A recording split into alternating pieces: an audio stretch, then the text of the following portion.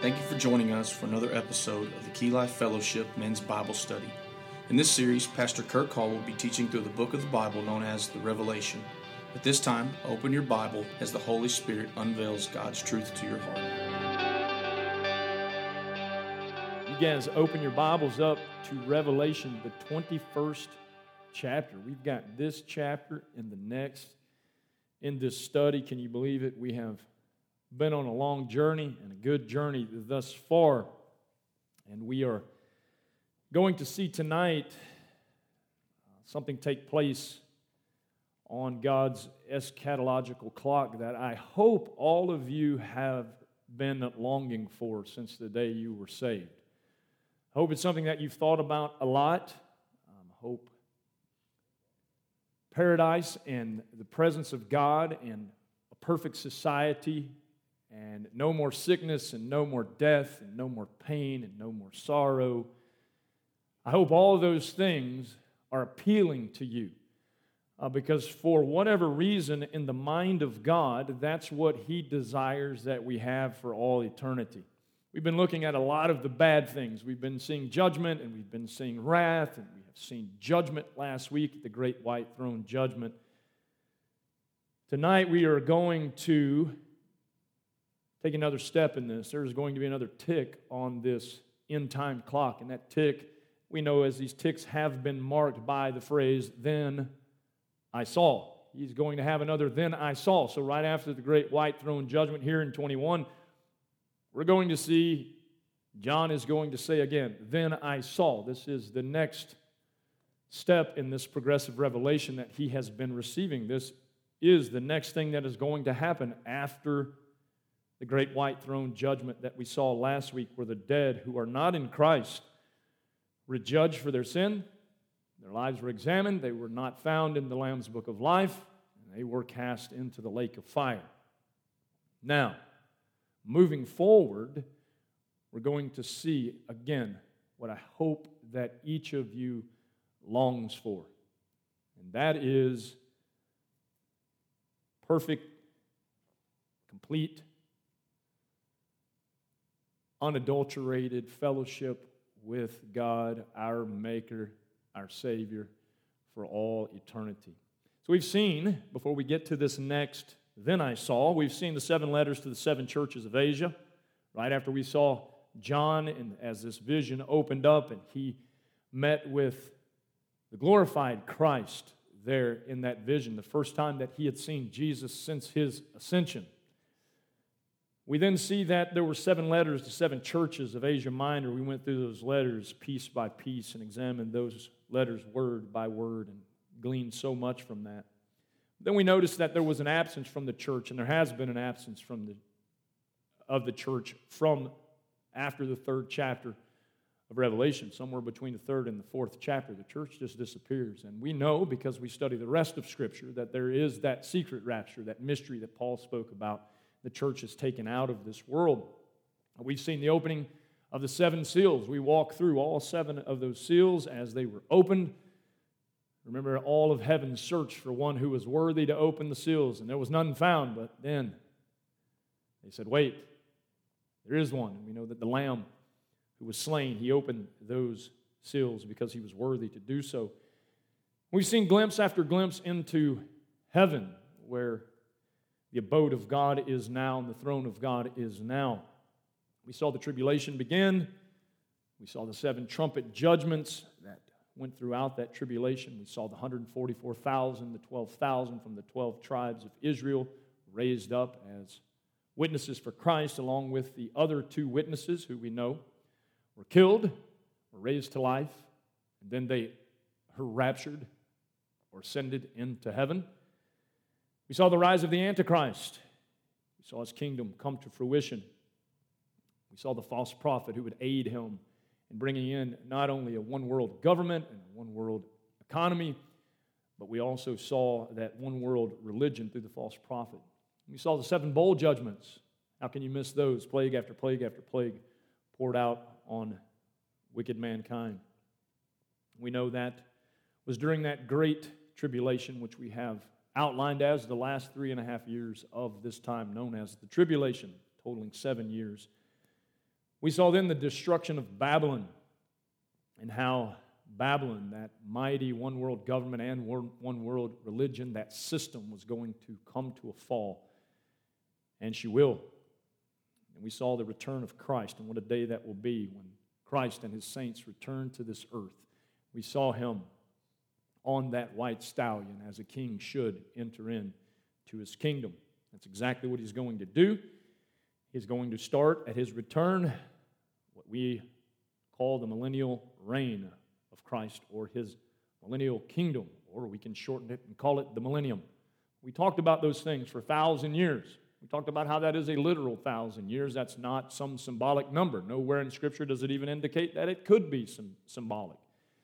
And so we saw that 1,000 years, and then after the 1,000 years, we saw the final casting of Satan into the lake of fire and the destruction of all living unbelievers there as they came out against Israel, God's holy city. And then we saw last week the great white throne judgment. And now in this lesson we see another, as I said, tick, if you would, in that time clock. And it is marked by that phrase, then I saw. And he goes on to say in the first verse, then I saw a new heaven and a new earth. We're going to see, as the one true God always does, in this portion of Scripture, we are going to see that he is going to uphold his faithfulness in fulfilling all of his promises. Tonight, he is going to fulfill promises that he's made to the church, promises that he made to the Old Testament saints, and the prophets can confirm that, promises that were made to the tribulation saints as well. We're going to see that he is going to make everything new. That's the title of tonight, God Makes Everything New. And let me just tell you this, the more and more that I am in this world, I cannot wait until he makes everything new. We're going to see that tonight. He's going to make everything new. By making everything new, he's going to reestablish a perfect order and a perfect earth, that he can again dwell with man as he once dwelt with Adam in the garden long ago before sin entered in. We're going to see the Lord is going to establish that forever paradise. It will be restored. Let's read it together. Revelation 20, verse 1. There's that phrase, then I saw a new heaven and a new earth. For the first heaven and the first earth had passed away, and there was no longer any sea. And I saw the holy city, the new Jerusalem, coming down out of heaven from God, prepared as a bride, beautifully dressed for her husband. And I heard a loud voice from the throne saying, now the dwelling of God is with men, and he will live with them. They will be his people. And God himself will be with them and be their God. And he will wipe away every tear from their eyes. There will be no more death, or mourning, or crying, or pain. For the old order of things has passed away. He who was seated on the throne said, I am making everything new.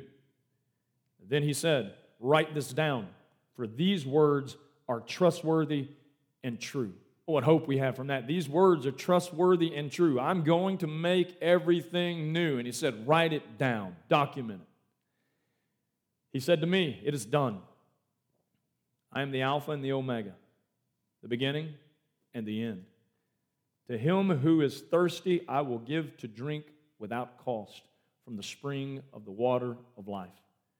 He who overcomes will inherit all this, and I will be his God, and he will be my son. But the cowardly, the unbelieving, the vile, the murderers, the sexually immoral, those who practice magic arts, the idolaters, and all liars, their place will be in the fiery lake of burning sulfur. This is the second death. As we look at this tonight, we are seeing God make everything new, just as he has promised. And we're going to look at each element of this, and we're going to see it very clearly. Verse 1, he makes a new creation. Verse 1 says, then I saw a new heaven and a new earth, For the first heaven and the first earth had passed away, and there was no longer any sea.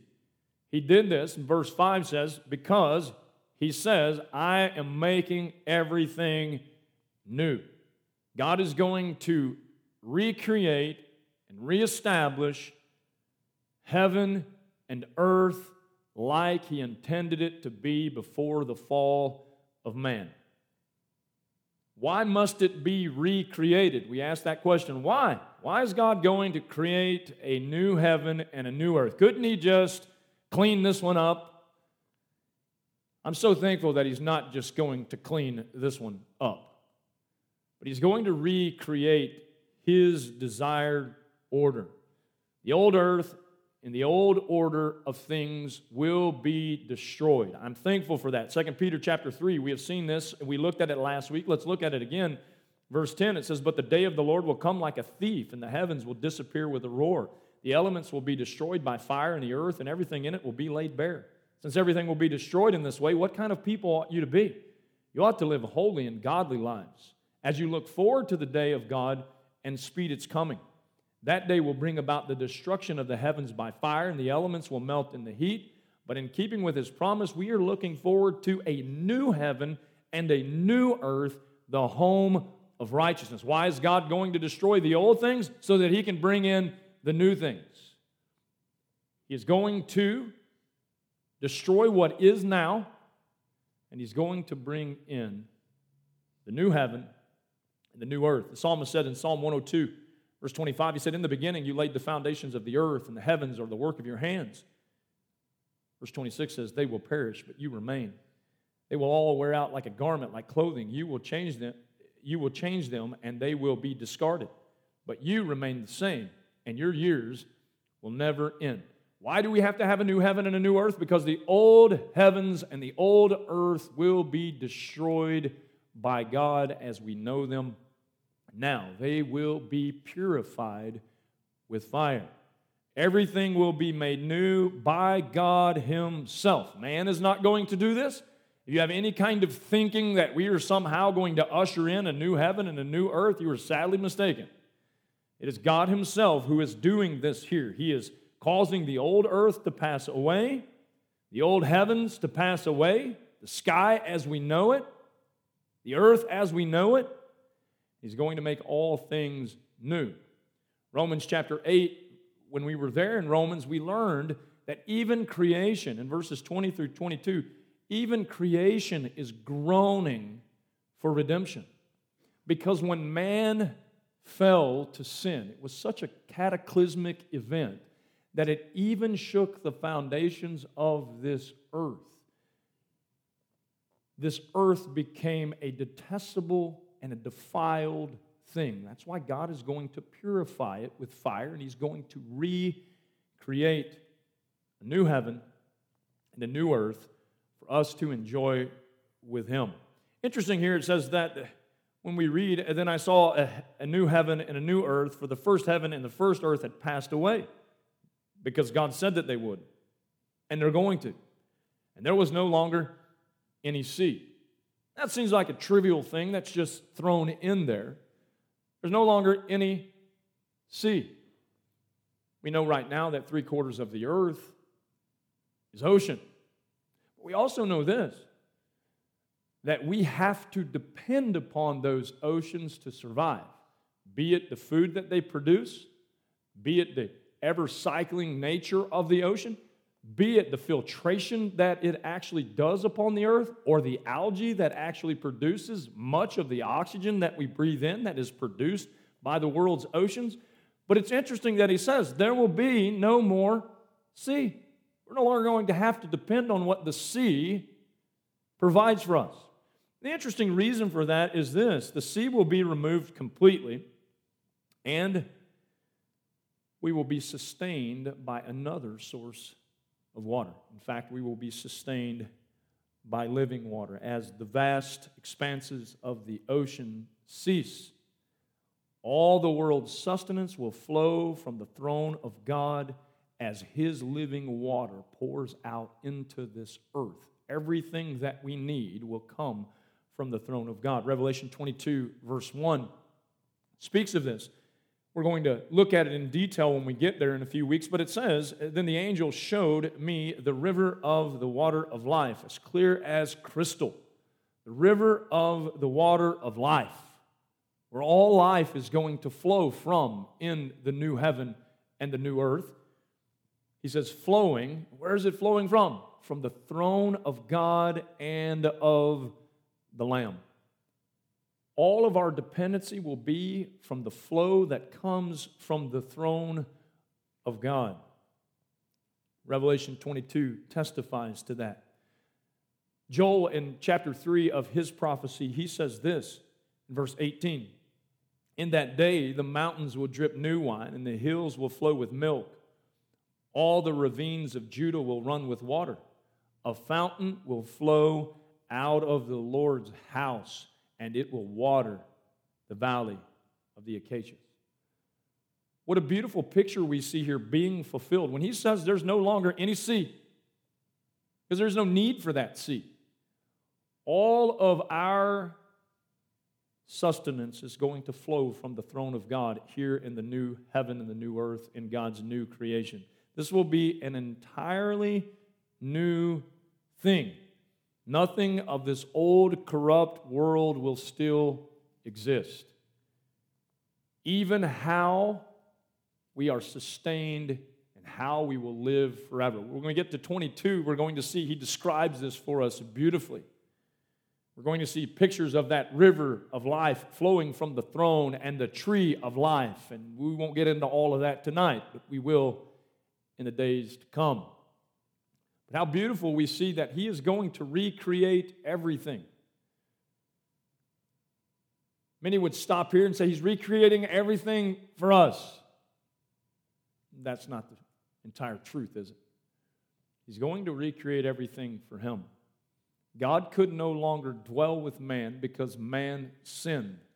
The earth fell when man fell. Therefore, God could not dwell intimately with man in this world as we know it.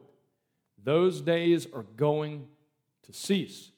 He is going to physically dwell on the new earth in the physical presence of all of the redeemed in their glorified state. So we see the new creation.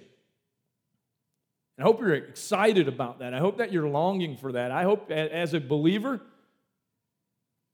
that you're homesick for that country to which you've never been before. That we're seeing described for us here, the new creation. He says, "Then I saw a new heaven and a new earth, for the first heaven and the first earth had passed away." They were gone.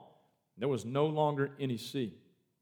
Verse 2, which takes us to the next point, it says, "I saw the holy city, the new Jerusalem, coming down out of heaven from God, prepared as a bride, beautifully dressed for her husband."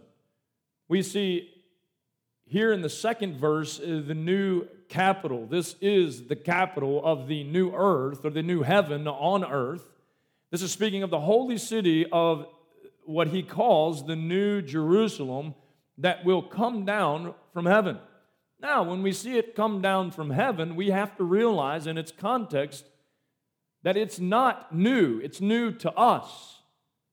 This is the city of Jerusalem, the dwelling place of God. This is that place in heaven, which is the city of God. This is that place that pointed to, in a shadow way, it pointed to the true Jerusalem in heaven when God established Jerusalem on this earth. We've learned this in Scripture many times, that Hebrews tells us that the things that we see in the Old Testament, those things point to realities that are found in heaven. So when we look to Jerusalem as it sits now, that little tiny city in the Middle East, know this: that is not the fullness of Jerusalem. The fullness of Jerusalem remains in heaven, but one day it will come down as the new Jerusalem, the capital of this new earth, the capital city of God, the throne room of God, if you would, come down from heaven. New in a sense only by the fact that we have never seen it, but it has already existed in heaven, and it will come down as this earth has now been made fit for her. Had the earth not been made new, the new Jerusalem that exists in heaven could have never come down. It would have been corrupted the moment that it came down here. But because the earth has been recreated and made new by God, now it is ready for the new capital, the holy city of Jerusalem, God's holy city. Did you know the men of faith of old looked for and looked forward to this city? In fact, we know that Abraham looked by faith to this holy city. Hebrews chapter 11, if you remember, it says this, by faith, in verse 8, Abraham, when called to go to a place he would later receive as his inheritance, obeyed and went, even though he did not know where he was going. By faith, he made his home in the promised land like a stranger in a foreign country. He lived in tents, as did Isaac and Jacob, who were heirs with him of the same promise. For he was looking forward to the city with foundations, whose architect and builder is God. Even though he was looking for the promised land on earth, he knew that there was a greater promise that existed in heaven. We're going to see that more as we read Hebrews chapter 11 in just a moment. But this is the fullness of the shadow or the image of the Old Testament Jerusalem that was destroyed in 70 A.D. by the Romans. Not only was it destroyed in 70 A.D., it was destroyed other times by other factions and governments. But we know finally in 70 A.D., because Jesus said it would be so, it was toppled and it was leveled to the ground. Now, that's not the new Jerusalem that's going to come down from heaven. That was a picture of the true Jerusalem that we're seeing here in Revelation 21. This is the place that the people of faith have always been longing for. If you were a believer here today, it is that internal place that you long for. That this side of glory, we can't know a whole lot about this particular city because we probably can't contain all that it is. Because it is the place where man will dwell with God in complete perfection. It is the place that our forefathers in the faith long for. We continue reading in Hebrews chapter 11. It says this in verse 13, all these people, talking about the people of faith, were still living by faith when they died. They did not receive the things promised. Think about that for a moment. Abraham didn't receive Jerusalem, the Holy Land, the Promised Land, in his lifetime. Moses received the shadow of what was to come, thinking that he had what was promised to Abraham. But we learn when we look at the entirety of Scripture that it wasn't fulfilled then. Watch. All these people were still living by faith when they died. They did not receive the things promised. They only saw them and welcomed them from a distance. They admitted that they were aliens and strangers on earth. People who say such things show that they are looking for a country of their own. If they had been thinking of the country that they had left, they would have had opportunity to return. Verse 16 says, instead, they were longing for a better country. Watch this, a heavenly one. Therefore, God is not ashamed to be called their God, for he has prepared a city for them. Now, we are seeing in Revelation 21 that city that our fathers of the faith longed for. It was beyond the promised land. It was beyond Jerusalem in the days of Christ. It was beyond Jerusalem in the days of the prophets. It was beyond Jerusalem of any time in history on this earth as we know it. That city was just a shadow of what God had promised. God had promised this holy city of Jerusalem for his people that we're seeing here in Revelation 21 coming down from heaven. Isn't it interesting how when we take the full context of the Word of God and we put it all together, it all begins to make sense. Abraham was not longing for a little small city in the Middle East. He was longing for the dwelling place of the eternal God, and he was longing to be there. That is going to come down out of heaven. That place that he has prepared for us in heaven, that he takes the raptured church to, and we enjoy for a season, it is going to come down, and all of the saints will enjoy that place for all eternity together. This is the new capital city, the holy city of Jerusalem, the place that was promised to the saints.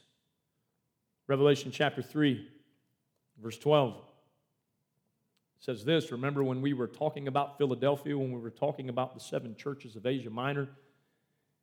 He says this in verse 12.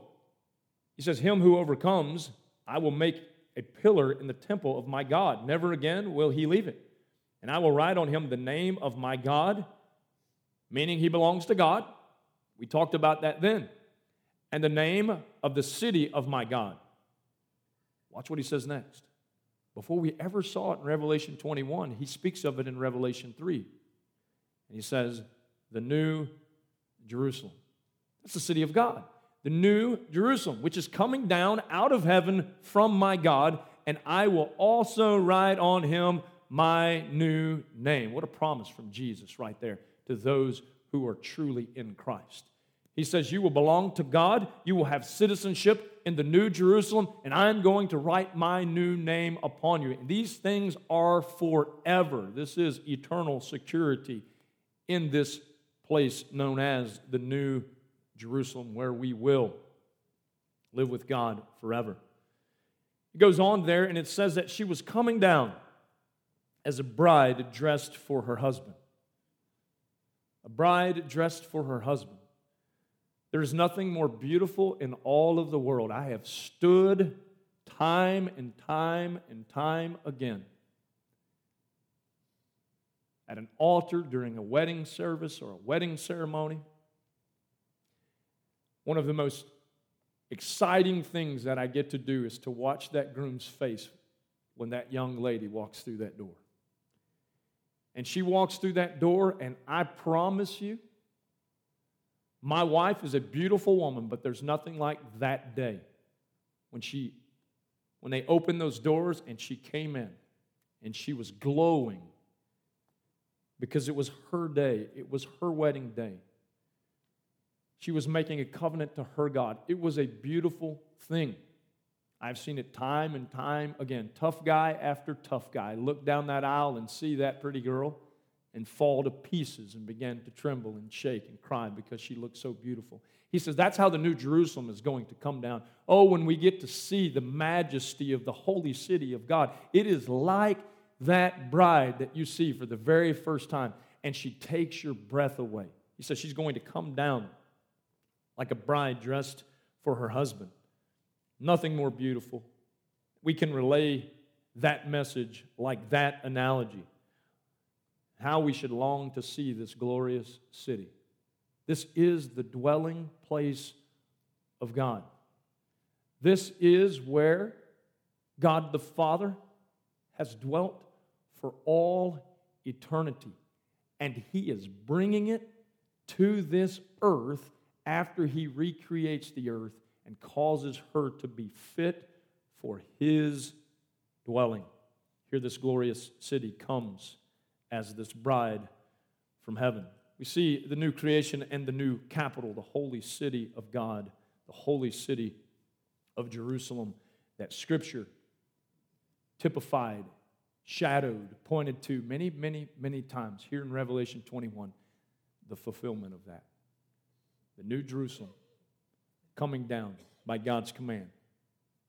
In that new city and in that new earth, we are going to also see next a new concept.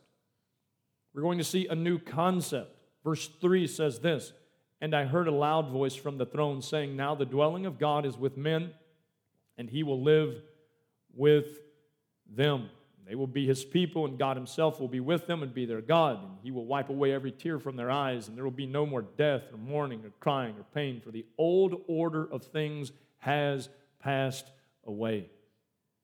He who was seated on the throne said, 'I am making everything new.'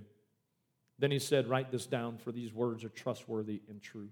We see the new concept in the new earth, the new concept in the new Jerusalem, the new concept under the new heaven. What we see next is something that none of us have ever ever experienced in all of our lives. And the whole idea that the Lord presents here is completely new to us. It is a new concept. We don't know what this is like. We can only think about it. We can only dream of something like this, a place where we dwell face to face with God. He dwells with us with Him. There's no more sickness. There's no more pain. There's no more disease. You don't go to a doctor and worry about the report that he's going to give you. You don't mourn your loved ones as they leave you. Never again will those things happen. Never again will you face the sorrow of that untimely phone call in the middle of the night. Never again will you experience any pain or any agony or any suffering. This is the glory that is being revealed here that the Word of God says far surpasses any of our suffering. That those sufferings are light and momentary compared to this. Oh, one day because of Christ, there's going to be a whole new concept that we get to live under, a whole new order. Nothing like has ever been seen. The closest thing that we can come to is prior to the fall in the life of Adam and Eve as they dwelt with God and walked with God there in the garden. But since then, man has had no idea about the things contained here in verses 3 through 5. No idea. God dwells face to face with man. No longer do we have to hide in our shame. No longer do we have to hide in our embarrassment of our sin. Our sin has been taken away through the precious blood of Jesus Christ. All things have been made new. The holy city of Jerusalem has come down from heaven, and God desires to dwell with us face to face, fulfilling what Ezekiel said in Ezekiel chapter 37, verse 27. He said, "My dwelling place will be with them. I will be their God, and they will be my people. And then the nations will know that I, the Lord, make Israel holy when my sanctuary is among them forever." His desire is to dwell with men. He has done everything possible so that He can. He has purged the earth of evil. He has offered an atoning sacrifice for sin. He's judged wickedness and had it removed. He's recreated the very earth that we live on. Now, He is dwelling with man, just as Ezekiel said He would. Ezekiel 48 also testifies to that. It says the distance all around will be 18,000 cubits, and the name of the city from that time on will be, watch this, the Lord is there. We don't know what it's like to dwell in the unadulterated presence of a holy God. But we will. We will. Now we fellowship with Him through a mediator, the Lord Jesus Christ. We will dwell in His presence and He in ours for all eternity on the new earth in the new city of Jerusalem. What will that be like? I don't know. Bart Millard probably said it best when he wrote this song many years ago. I can only imagine. I can only imagine. That's at best what we can do. This is a totally new concept to us, to really dwell with God. But He says we will, face to face. In this new concept, there will be no negative emotions, no negative feelings, no negative things, no temptation, no sin. It's a whole new order. Isaiah prophesied about it as well. Isaiah says in Isaiah 53, "Surely He took up our infirmities and carried our sorrows, yet we considered Him stricken by God and smitten by Him and afflicted, but He was pierced for our transgressions, He was crushed for our iniquities, and the punishment that brought us peace was upon Him, and by His wounds we are healed." This is ultimate healing because of the sacrifice of Jesus Christ. Oh, so many people think that ultimate healing is for this life. Ultimate healing is for the life that is to come. Ultimate healing will happen here in the new earth, in the new Jerusalem, when we are in the presence of God, and there is no more sickness, and there is no more pain, and there is no more sorrow. There is no more tragedy, bad news, and depression, and anxiety. Nothing negative that came because of sin will be any longer. It has all been purged and recreated in Christ Jesus. Zechariah says this in Zechariah chapter 2, verse 10. He says, "Shout and be glad, O daughter of Zion, for I am coming, and I will live among you, declares the Lord." Oh, what a day that is going to be when He lives among us. Zechariah 8:8 says this, "I will bring them back to live in Jerusalem. They will be my people, and I will be faithful and righteous to them as their God."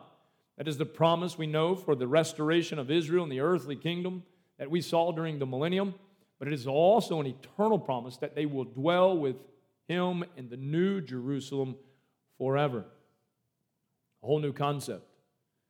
In this concept, death has no part in the new order on the new earth in the new Jerusalem. Isaiah 25:8 says this, "He will swallow up death forever. The sovereign Lord will wipe away the tears from all faces. He will remove the disgrace of His people from all the earth. The Lord has spoken." Oh, what a promise from the Word of God that He has spoken, that it is as good as done. Here in Revelation 21, we are seeing it happen. He says, "Then I saw this, a new heaven, a new earth. All of the old was passed away. We see nothing but new here. The new Jerusalem coming down from heaven, the dwelling of God with man under this new concept and this new order. No more negative emotions, no more fear, no more death, no more sickness. All pain gone. Nothing but pure perfection. No concept of death to ever be known again." 1 Corinthians chapter 15, verse 54. 1 Corinthians 15:54 says, "When the perishable has been clothed with imperishable, and the mortal with immortality," he's talking about glorification, "then the saying that is written will come true. Death has been swallowed up in victory." There will be no more death in the new earth and in the new Jerusalem under the new heaven. Who's going to be there? Who's going to be there? And what a day this is. Who's going to be there? The place of no more death. Oh, now we live under this. Romans 6:23, "For the wages of sin is" what? Death. But we long for that place where there is no more sin. Because if there is no more sin, there will be no more death. We're going to see that place if we're in Christ. It is only in Christ that we will see that place. Let's look next at the new earth's citizens. Who will be there? Who's going to live and dwell with God for all eternity? Oh, many people claim that we're all just children of God. If that would be so, the whole world would dwell here, and that's not so. It is only the children of God who have been redeemed through Christ. It is His chosen saints who will dwell with Him forever. Look at what verse 6 tells us. "He said to me, 'It is done. I am the Alpha and the Omega, the beginning and the end. To him who is thirsty, I will give to drink without cost from the spring of the water of life. He who overcomes will inherit all this, and I will be his God, and he will be my son.'" The new earth will be inhabited by the glorified saints of God. That's it. Can you think how amazing that is going to be when we are all one heart and one mind? We are all focused on the Lord and His glory and on Christ and the fact that He has redeemed us by His blood. There is no division. There are no arguments. There are no factions. There are no denominations. It will be the true saints of God inhabiting the glorified, recreated new earth. Saints from throughout history. Saints of the Old Testament. We could list them by name if we had time. We know who many of them are. They will be there. Glorified. Dwelling with God, God with them. The saints of the church age. We can talk first about the apostles. We can talk about the early church fathers. We can talk about church history, and we can go through the course of all of it. All of those people who are in Christ will be there. As we have seen in this study, those tribulation saints who are redeemed by God's graciousness to them during that awful time upon this earth, they'll be there, glorified in the holy city of God. The saints of all ages, there will be no more evil, because there will be no evil people there. There will be no more immorality, because there will be no more immoral people there. There will be no impurity, because there will be no impure people there. There will be no more blasphemy, because there are no blasphemous people there. We who are there have been redeemed, and now we have been perfected in Christ and glorified. And what did He promise us? He who I began a good work in, I am going to carry that unto completion. He said, be confident of that. We're seeing completion here. We have been perfected because of the righteousness of Christ that had been imputed to us positionally, but we have seen it now imparted to us at glorification. And it is imparted to us at glorification, and we are dwelling as citizens of the new earth in the New Jerusalem. What a glorious time that will be. In fact, I can't hardly contain myself when I talk about it. We are seeing everything that God has willed since the fall of man, in fact, in eternity past, so that He could dwell with man again. And He will.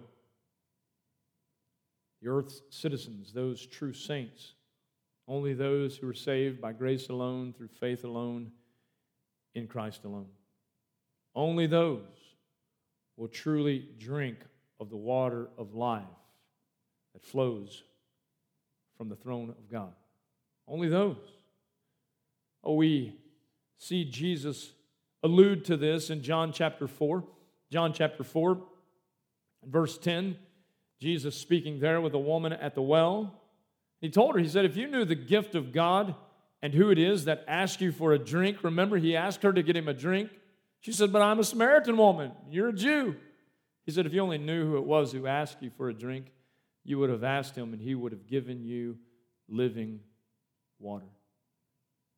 Living water that Jesus provides is for those who truly believe.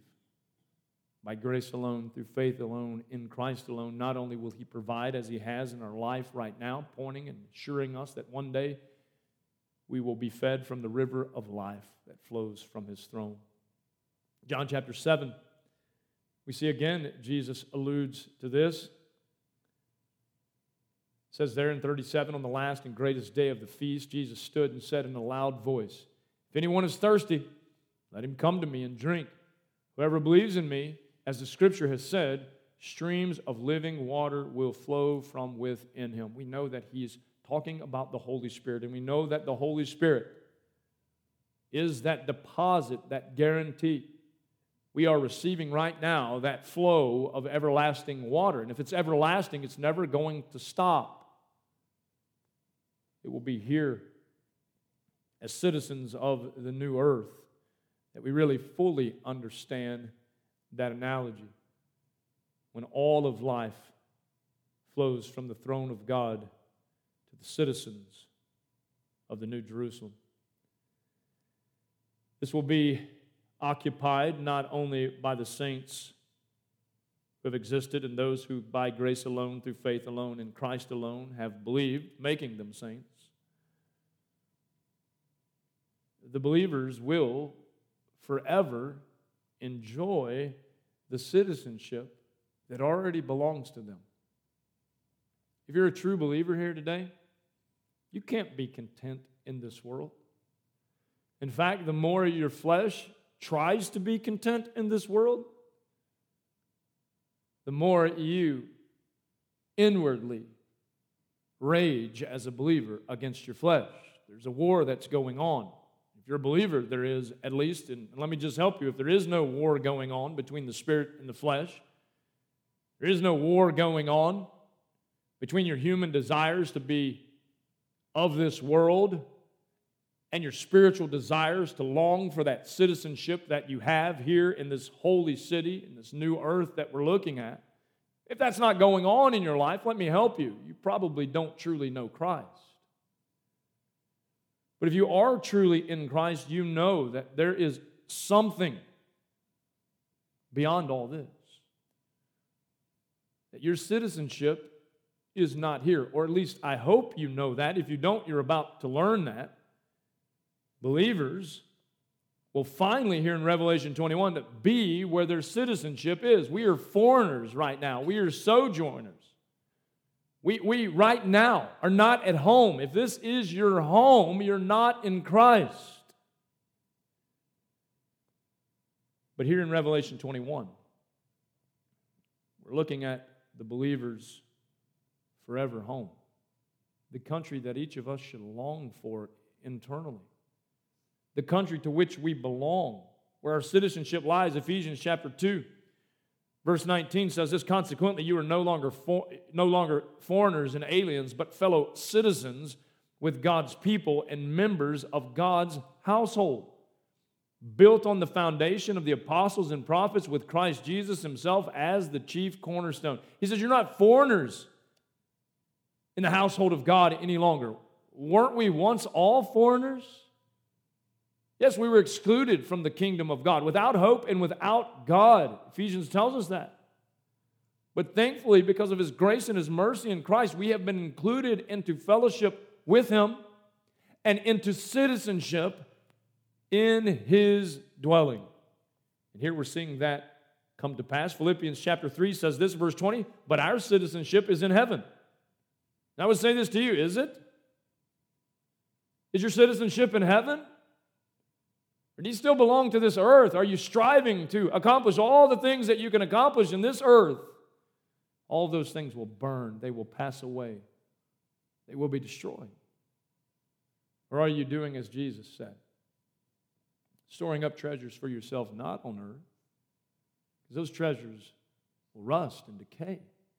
Jesus himself says, store up for yourself treasures in heaven. You know where He's going to keep those treasures for you? In the New Jerusalem. They're coming down from heaven. You will enjoy that eternal inheritance. He says in Philippians again, but our citizenship is in heaven, and we eagerly await a Savior from there, the Lord Jesus Christ, who by the power that enables Him to bring everything under His control will transform our lowly bodies so that they may be like His glorious body. Citizenship in a place that we've never seen, that has been kept for us who are in Christ. And one day we will be glorified and we will be transformed from our lowly state. And we will dwell with God in the place that He has prepared for us to dwell with Him in. The believers will experience the land to which they belong. These are all of those who have been purchased by the blood of the Lamb, who have been bought off the slave block of sin, just as I have.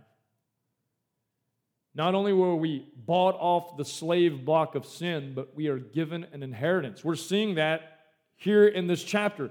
The inheritance unfolding. The inheritance that the saints should long for and do long for. This is the fulfillment of everything that the Holy Spirit guarantees internally to the believer right now. Ephesians chapter 1 at verse 13, it says, and you also were included in Christ when you heard the word of truth, the gospel of your salvation. Having believed, you were marked in Him with the seal, the promised Holy Spirit. And why is that so important? Watch what the Holy Spirit does, who is a deposit guaranteeing our inheritance. Where is our inheritance? Our inheritance is where our citizenship lies. Our citizenship lies in the New Jerusalem and the new earth, when all of that comes to pass. He says, who is the deposit, talking of the Holy Spirit, guaranteeing our inheritance until the redemption of those who are God's possession to the praise of His glory. 2 Corinthians chapter 1 says this, verse 22, that He set His seal of ownership on us and put His Spirit in our hearts as a deposit, guaranteeing what is to come. Do you have that seal in your heart? Do you have that deposit of the indwelling Holy Spirit who guarantees you that when I talk about Revelation 21 and the new heaven and the new earth and the new Jerusalem, it's something inside of you saying, that's my home. That something is the Holy Spirit who is the deposit guaranteeing that when you hear this truth, you know this truth applies to you. Does it apply to you? Do you long for this? I've never met a true Christian who didn't really long for heaven. There are many people who pretend, who love this earth, would rather stay here. You know why most of the church culture in America never talks about the return of Christ? Because their treasure's here. They never talk about heaven. Why? They're not longing for this place. They like it better here. In fact, they come into a church service and they say, we don't like singing so long, we don't like preaching so long and talking about God so long. And I say this to you, you're going to hate heaven. You're going to hate where you say your citizenship lies. And I don't know about you, but if you really have citizenship someplace else, you really belong someplace else, you are going to be homesick for that place. Many of you have served this country overseas in war and in battles. Maybe just in time, during a time where there was no conflict, but you were on the other side of the world. And what did you want more than anything? To get home. This is our home. Are you longing to be home? Are you longing for everything to be made new? Because it is according to His will and His plan. Are you longing for that? Are you in Christ? Is there that internal fire of the Holy Spirit when you look at heaven that wells up in you? It says, there's where I'm going to be forever. When heaven comes down and earth is recreated and paradise is restored, I am going to dwell with the God who loved me enough that He sent His only begotten Son to this earth to seek me out, to find me, to rescue me through His precious blood that He shed at the cross in my place. Are you longing for the reward of those who are in Christ? If you're in Christ, I have a hard time believing that you're not. And if you don't long for that, I have a hard time believing that you're in Christ. Let's look at this before we conclude tonight. We've seen the new earth citizens. Let's come to the realization again that there will be no unredeemed sinners who will be counted as citizens in God's eternal kingdom. None. Verse 8 says this to you. But the cowardly, the unbelieving, the vile, the murderers, the sexually immoral, those who practice magic arts, the idolaters, and all liars, their place will be in the fiery lake of burning sulfur. This is the second death. Their place will not be in the New Jerusalem on the new earth. Their place will be in the burning lake of fiery sulfur, the second death. When you look at those things, I want you to pay close attention to it.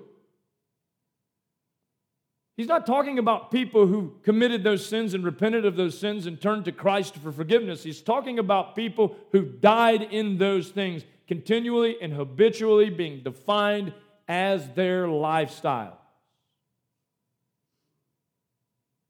They're not going to inherit the kingdom of God, just as Paul tells us. Only those who are in Christ will inherit everything that we've seen tonight. In fact, John 14:6, we all know it. And I pray that God would give me the grace and the strength to preach it until my last breath. It is Jesus who is the way, the truth, and the life, and no man comes to the Father but by Him. Where's the Father dwelling? The Father is dwelling on the new earth, in the new Jerusalem, with His people and His people alone. Those who trusted in Christ. Christ is the way, the truth, and the life. No man, no woman, no one will come to the Father except by Him. And so I ask you this tonight, gentlemen.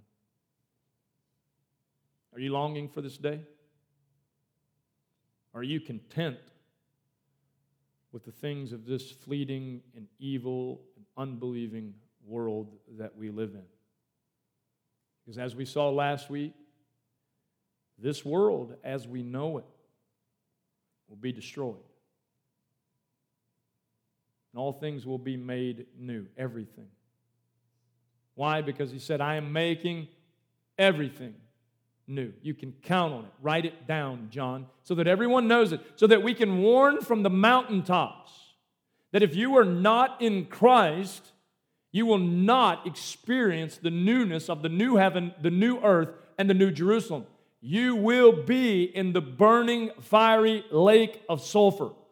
You say, well, I don't like that kind of hell, fire, brimstone preaching. Go get you a Book of Mormon and preach something different.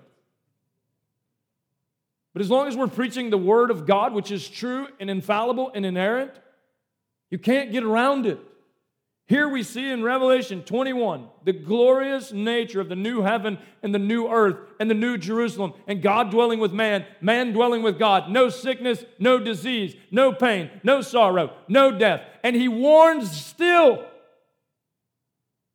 right after that. But there is a hell for all of the unbelieving sinners. There's a hell for all the unbelieving sinners. So you come to a crossroad here tonight. Is this your home? Then your home will be in hell forever.